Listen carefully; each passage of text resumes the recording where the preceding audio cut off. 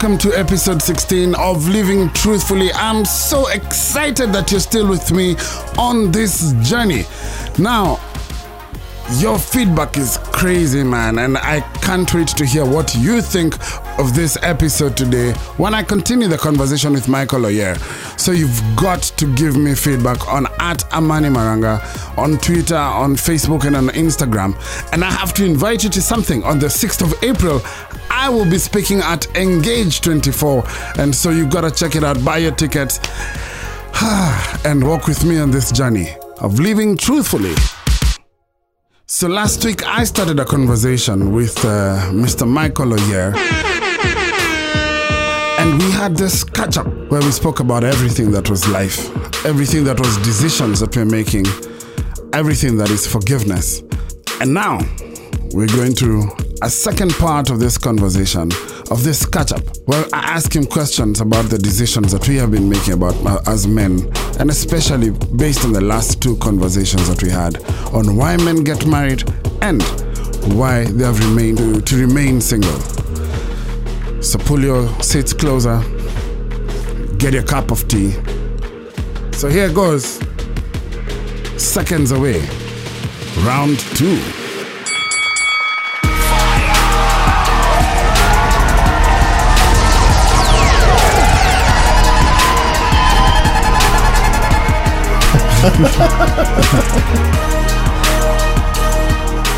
Now I have to say, these conversations contain mature themes and listener discretion is advised. I wanted to dig into some conversations that we've had, two in particular. We did a three-part series called Why Do Men Get Married? But I've just finished a 3-part series as well of Bra, Why Are You Still Single? And I realized that, there are very similar considerations in that space. Because, the decision, I guess the point you're making that decision, you're either making a decision to get married or to not get married. So first I want to ask you, and you can share from your experience, from your experiences as a psychologist, from your knowledge base, from anywhere you choose. Why do you think men get married? I don't know. and I say I don't know because you've asked men. Now, I think every individual is so unique, uniquely put together through their experiences, through the knowledge that they have, through the aspirations that they hold up to. And all these factors come together to inform also such a critical decision. I'm sure in the earlier podcasts you've had different reasons. Some are just societal. And it's, what society do you ascribe to? What society do you want to impress? What society do you want to keep being part of? And therefore it informs your decision to or not to get married. For example, some men get married for business. It makes much better business sense. You're much more accepted in the business circle when you're a man who has a wife. True. It doesn't matter what else you do, but that you can say you have a wife, then business works well for you. In the traditional setup, you are a boy until and unless you're married. So if you ascribe to the traditional acceptance, then there is a pressure to become a man. And it happens through getting married, rites of passage. So do I know why men get married? Why different men get married? Definitely not. The possibilities are many. Coming to the biblical perspective, marriage is, quite frankly, not for everyone. And marriage requires a grace and an aptitude that doesn't seem to be altogether easy to live with and vastly available. It's easy to get past the wedding. And I'm tempted to think that because our society has become more and more focused on self, then grace and this aptitude is decreasing, because you become the center of your universe. But in the essence of marriage, you are actually not entirely putting yourself aside, but you're allowing another individual to come in, and you are making commitments to that individual not on the basis of reciprocity. It is your choice to make commitments to that person which you will stick to whether or not they do their part. And folks, that is how I'm not getting married. Again, okay, I'm joking. I pray that, God gives me the right aptitude at the time. I found that the reasons that most men, not all, but most of the men who we spoke to got married were very practical reasons. I've not interviewed any ladies in the podcast, but I find that their reasons are sometimes, they're different from the practical reasons that the men have. There's a lot more emotion attached to it. There's, there's softer reasons. Is there, from a psychologist's standpoint, is there a way to explain those differences? The male disposition is different from the female disposition. And this we see sometimes when you see the way you relate with your children vis-a-vis the way the mother of the children might relate with them. And there are different things that children know they can get from the different parents. As hard as you try, you shall not be able to give your child that comfort that comes from the bosom of a mother. Just the hold and hug of a mother is different from the hold and hug of a father. I agree. Now, if we cut down that to the different reasons that inform getting married, then yes. And some of them have been vilified for men. And, you say men get married because they want children. I mean, women get married because they want children also. So there's a point of meeting in some of these various different aspirations. Women get married because they want companionship, maybe in different forms and shapes, but both parties want companionship. So then, though we have men who are very good at, homekeeping, they do a fabulous job. Whilst they have a strength in that one hand, there might be an area where they're not as capable. And many times when we're going out looking for a mate, we find someone who ends up complementing to a measure or the other. So the man who is very good at homekeeping might not necessarily look for someone with whom they're going to compete in homekeeping, and vice versa. It just happens that through the way, at least in a Kenyan context, we've been raised, many more men grow up with an expectation of a woman who cooks, cleans, irons, and I can see the spears and swords coming at me. But we grow up with that expectation, or at least the hope of that. But it's what we saw our mothers do, it's what we saw our grandparents do. So, I mean, you're right, it's from our societal expectations. But it's not even so far what is stated, but it's also what we've seen and experienced. And is there anything wrong with that? Is there? And I think the wrong thing would gain validation if you're expecting that from a woman who you want to have as your wife who does not share that expectation, which would mean in the first place you should remain good friends. I found that some of the men I spoke to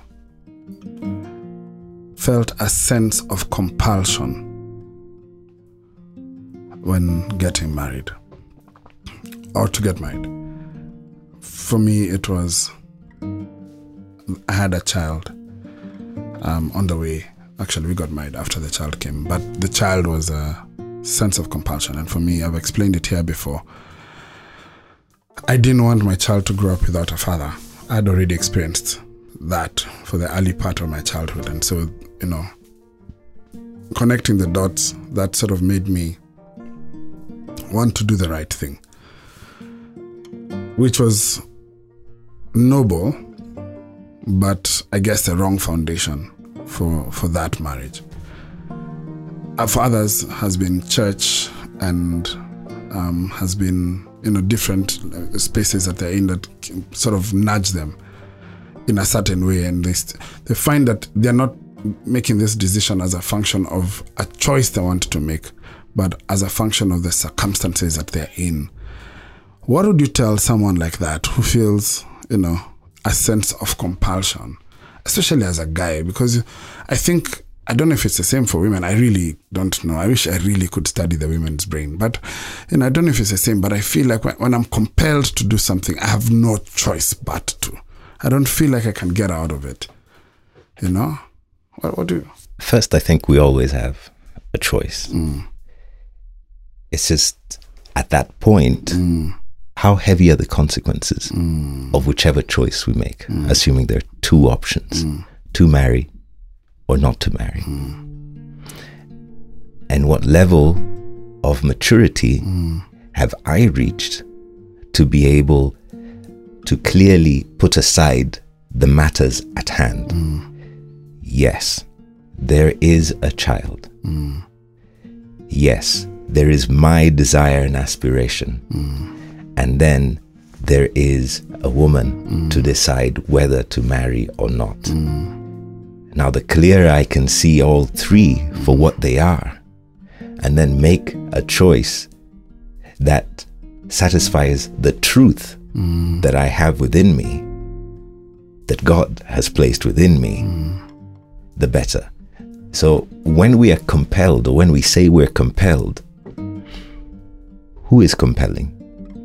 Then we can say church, society, the born, unborn child. The child is so young. How are they compelling? And then comes the reality of a choice once made comes with its next consequence. Now, can you live with that? And in some cases, it's making the choice of till death do us part. Now, everything that comes with that then means that whether your choice at that point was informed soundly or not soundly, or compelled by, we say someone else made me, whether or not, I made a choice.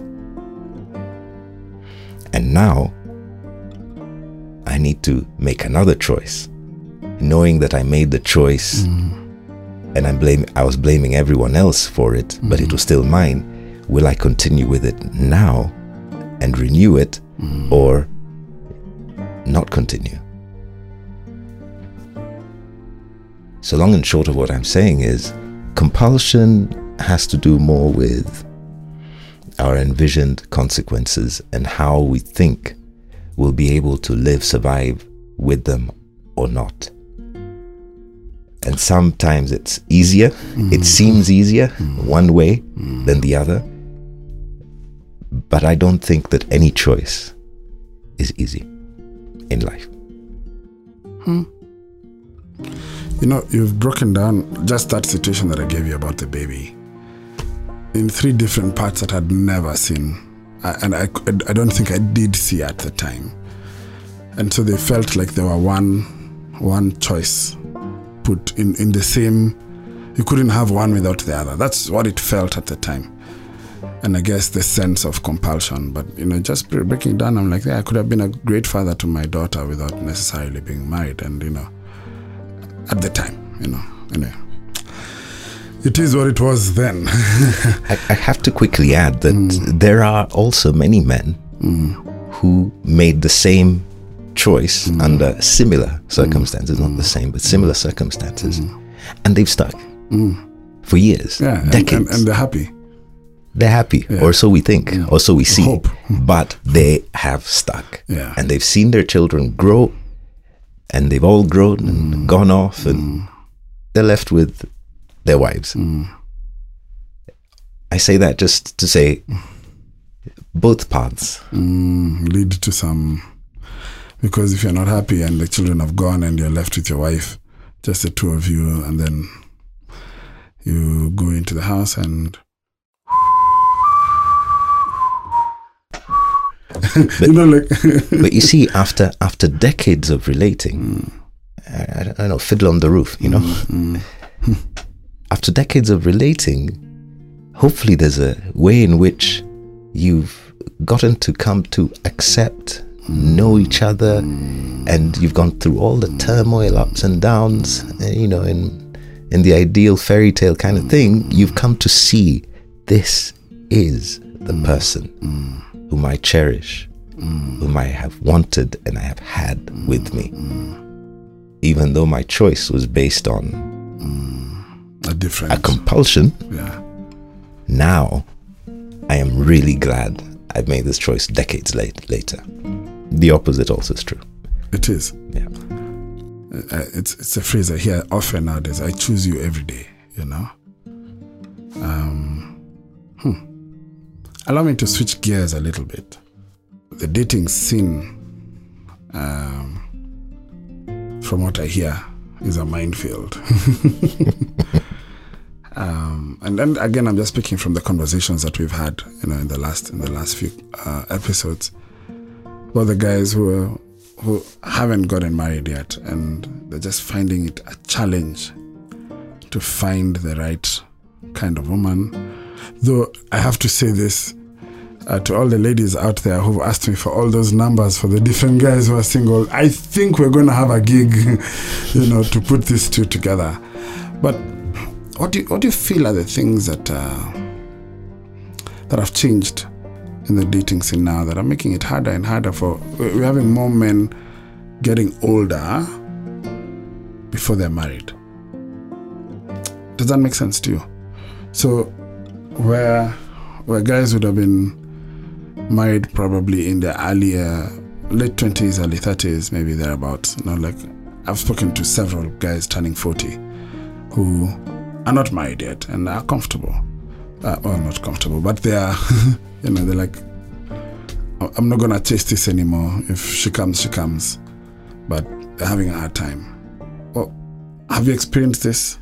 Have you seen it? I would have wanted to hear about their experiences, their specific, what is it that they've gone through that leads them to this point. Again, just going to the aspect of the uniqueness.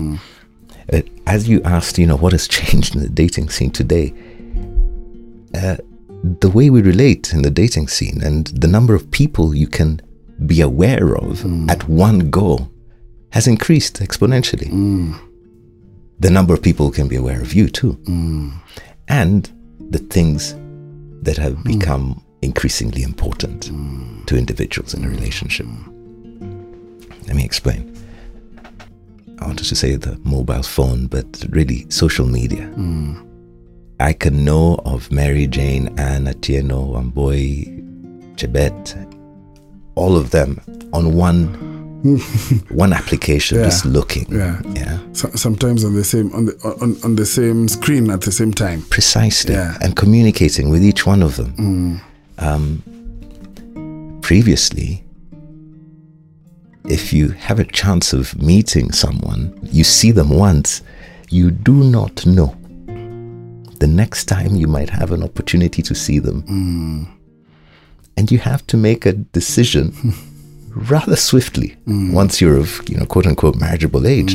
Shall I or shall I not? And you make an approach and you're either accepted or rejected. Today, if I exchange a number, I'm as good as good. You can continue. The job is halfway done. You know how the conversation starts with, hey. Waving emoji. Goodness. What happened to good morning, good afternoon? How do you do? How are you? Wait, I'm writing notes. Those are the things I said that I should be saying.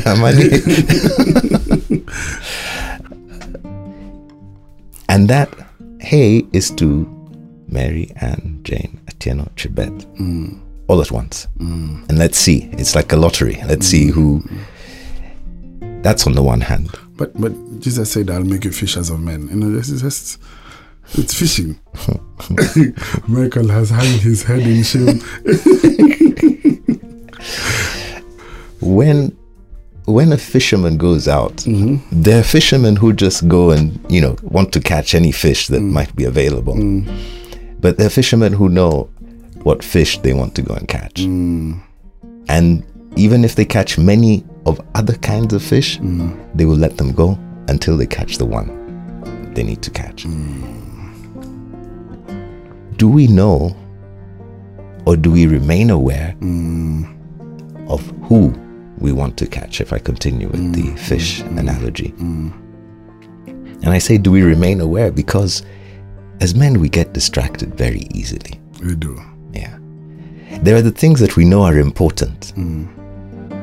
She's kind, she's very caring, she really feels me. I feel like I can be easy around her. All these things. We know those are important.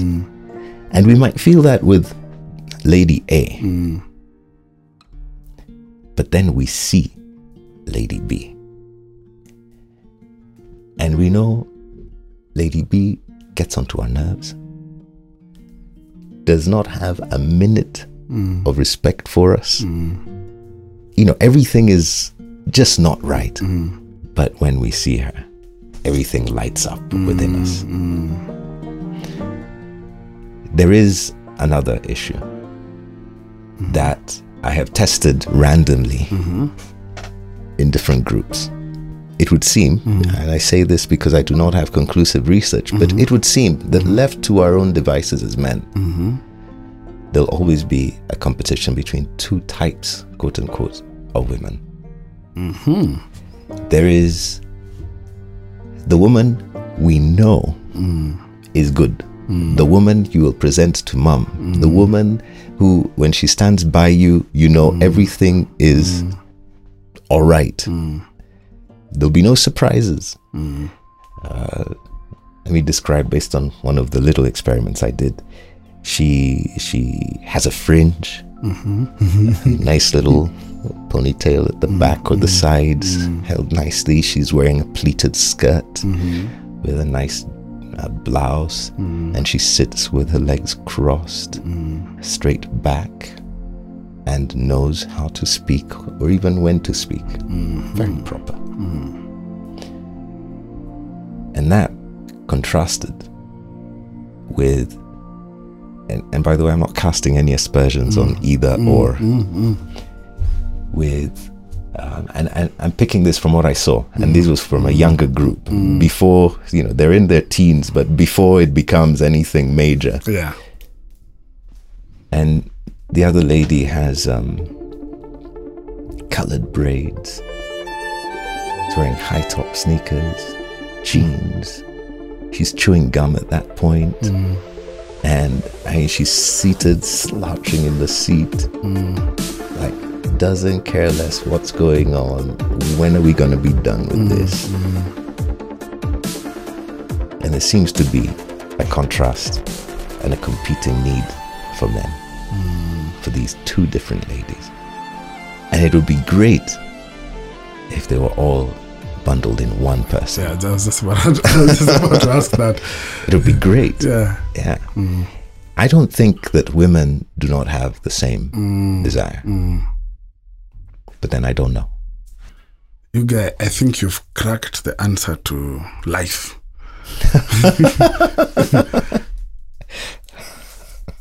It is so profound what you said. I once read a book as a teenager when we were in church and, talking about dating. And I think it was a Dr. James Dobson book. I think so. I can't remember. But anyway, he described the three things that a man wants in a woman. So he said, we want a queen in the living room, And so the queen in the living room is what we've described as a proper lady, the one who you can present to the president, you can present your mom's back straight, crossed legs, pleated skirt. That's a queen in the living room, and so that's what we want. Someone who, in the public eye, fits this image of Meghan Markle. Mm-hmm. And then we want an economist in the kitchen. And this is the homemaker. This is the person who takes care of the resources that we have, makes it much. I guess the Proverbs 31 woman. The hard worker who uses what we have and makes it, more and much. And then we want what's the right word for a hoe? Okay, in the bedroom, he did use maybe harlot. I don't know, but Michael is cringing. Welcome to Living Truthfully. But one who has no inhibitions in the bedroom. That works. That works. She's adventurous and carefree, and I guess what you're describing in Lady B, not the singer. But, lady, the alternative, the alter ego, the other side. And so he says these are the three things that a man wants in a woman. And then he goes ahead to say, but what we get is the uninhibited one in the living room. We get a queen in the kitchen and an economist in the bedroom. Why I feel like you've answered life for me is because I wonder, is it wrong for me to want the sense of adventure? Is it wrong for me to want... I feel guilty. I personally feel guilty when I'm making the choice to go the adventure route, to go I want to go out, I want to go hiking, I want to go camping, I want to dance, Like, the word is ratchet. I want to be a little ratchet.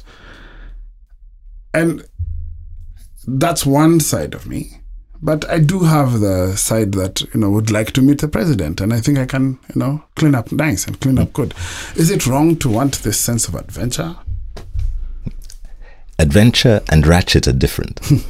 Is it wrong to want to be ratchet? Okay, ratchet. I mean, ratchets, Amani. in its definition. Brother to brother. Don't be ratchet.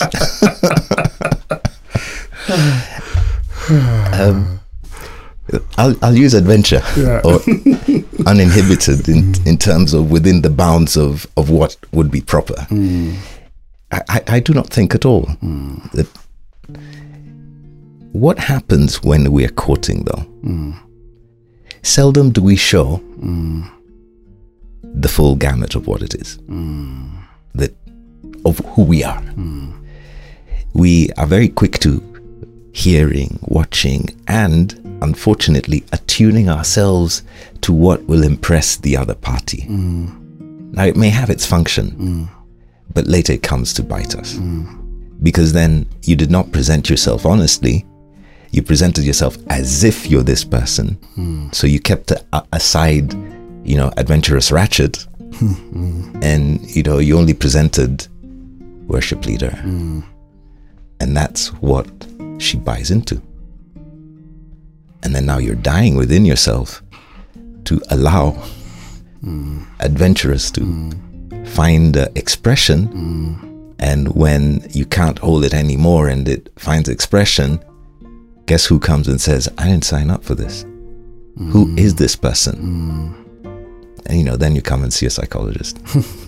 and we help her see who you are in greater clarity. But you see, this happens both ways. And again, I don't have qualified research,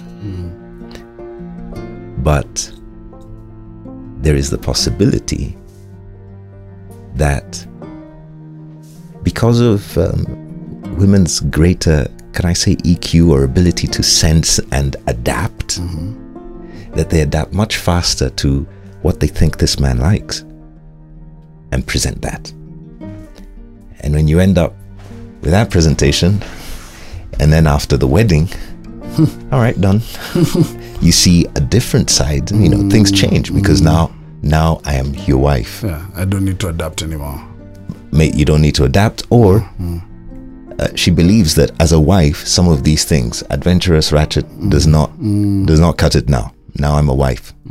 So you might have been enjoying it together. It might have even been genuine, but she genuinely now changes, and you didn't sign up for that. Yeah. What do I do? Let me start with the married guy who is trapped between the guy he sold and the adventurous ratchet guy that he feels is trapped inside, that he'd want to be able to experience this adventure with her. And maybe she's also just exactly what you described. She has now turned on wife mode, you know, and there's no room for adventure. What do I do? Do I just accept that it's dead, it's not going to happen, and live life with a sense of regret, or is it like sacrificial? Yeah. You know, like dying to self, like crucified, like how Christ loves the church. I see where you're going. Yes, but also no. I think there's a place for, with God's wisdom, coming to the point of being open and honest with each other. How would that be approached? Are you in your relationship, within your relationship, are you at the point where you can actually have such a discussion by yourselves? If you are, it would be good to start opening some of these aspects. If you're not, then get an intermediary. An intermediary in the shape and form of, I do not know, a trusted older person. Some people might choose to go to a spiritual leader. Others might choose to go to a professional who can have a seat with both and just reflect and soundboard what each is saying. And I say this because things are said, people say things, but we don't hear what they're saying, especially things, yes. Especially when you've been in a marriage. You always have a color that you put to what they're saying based on things they've done and said in the past. Yes. But in this particular situation, they might be saying something that you need to hear for what it is worth at that point. So I'd say openness and honesty might be necessary. And what is the cost of not being honest and open? I dare say that the pressure increases. The risks outside of the marriage, or the temptations outside of the marriage, are also increasing because, you know, there's an office function and you go somewhere and it's adventurous. Misadventure lives there. Yeah. And you really connect with this person, but it's only in one aspect that you connect with them, not the entirety of, you know, mother, companion, and just this one aspect. This one that's missing. Yes. Yeah. And, you know, we really do that. The one thing that's missing, we make it so large compared to everything else that is present. But if it's important to you, it is important to you. And if it's really, really important, then it's worth bringing on the table, to the table, and discussing. We had a couple friend that would do the soundboard thing for us. And maybe I just want to throw it in there as an option. And what would happen is, you know, my wife at the time would say what she wanted to say, and then my friend's wife would say it back to me, and she'd be the soundboard, you know, and so that I sort of hear twice what is being said. And then I'd do the same. So I'd say what I needed to say, and my boy would now say it to her. And that made for a really good, you know, sounding board, and would do the same for them as well. So I just wanted to throw in that there. So, but how can I be this honest and open at the beginning? Like before I make the vow for till death do us part, so that I'm not just showing you Amani's marketing manager who really knows what he's doing, and just showing you the good side, the side that fits the husband profile. I don't know. Wow. Next episode? Maybe, perhaps. There are people who we should listen to when we're not prepared to listen. We're not predisposed to be taking the notes of the things they're saying. And not necessarily when they're talking to us, but when they're talking around us. So we don't like generally meeting the parents. And it's been made a big thing when you meet the parents. And many times by the time you're meeting the parents, it's as good as a commitment has been made. Yet, her family, his family,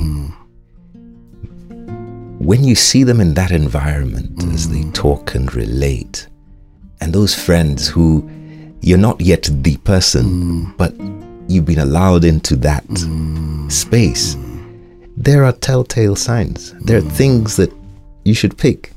You know, Michael can never ... Take note. These are people who have grown up with Michael.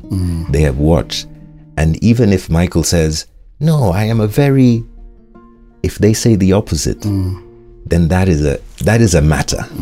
That is something. Maybe Michael aspires to. Maybe Michael has been trying many years, but they have seen... But yeah. That's how it shows itself, you know. Jerry would never, doesn't even know how to fry an egg. I mean, if your aspiration is a queen, what is it in the kitchen? An economist in the kitchen. But an economist? For me, mine is just biryani in the kitchen. Biryani? Yeah, that's mine. Just putting it out there. Yeah. So we don't listen. And maybe because we're caught up in this infatuation of the moment, or we don't have opportunity to be in the environments where we can listen. Can these be created? I think they can be created. I mean, don't go visit her home alone. Then just go when there's a larger function of some sort, and I don't know. come with your brother or sister or something. Like come 2 of you, and I don't know how you do it, but the most helpful environments are where people can give you some feedback that you're not asking for, and you're not yet the person for them to join in the, we need to present our brother, our sister. In a particular way. Yeah. Dude, that is so wise. Thank God. It is so wise. Relationships are in isolation a lot. And we do this thing, our thing first. And then later, when we've already established some things, that's when we start allowing our friends in. And what you're saying is the opposite, is get into those spaces with their friends and with their, when you're considering it, when you're considering the person, get into those spaces with their friends and families, and use those spaces to get to know who this person is. It's so wise, man. I feel like I'm meeting Michael version maybe 3.0. You know, I think I've seen several versions of you, and I can't wait to see what this turns out to be. But I really like this guy that I've met today. I really like this guy. He's doing namaste or something close. Thank you, Michael Oyer. God bless you. Keep your head up. Amani. Please, guys, go see Michael. Go see Michael. Or any other good psychologist out there. Or any other good psychologist down there that Michael recommends. Thank you. Thank you for trusting me.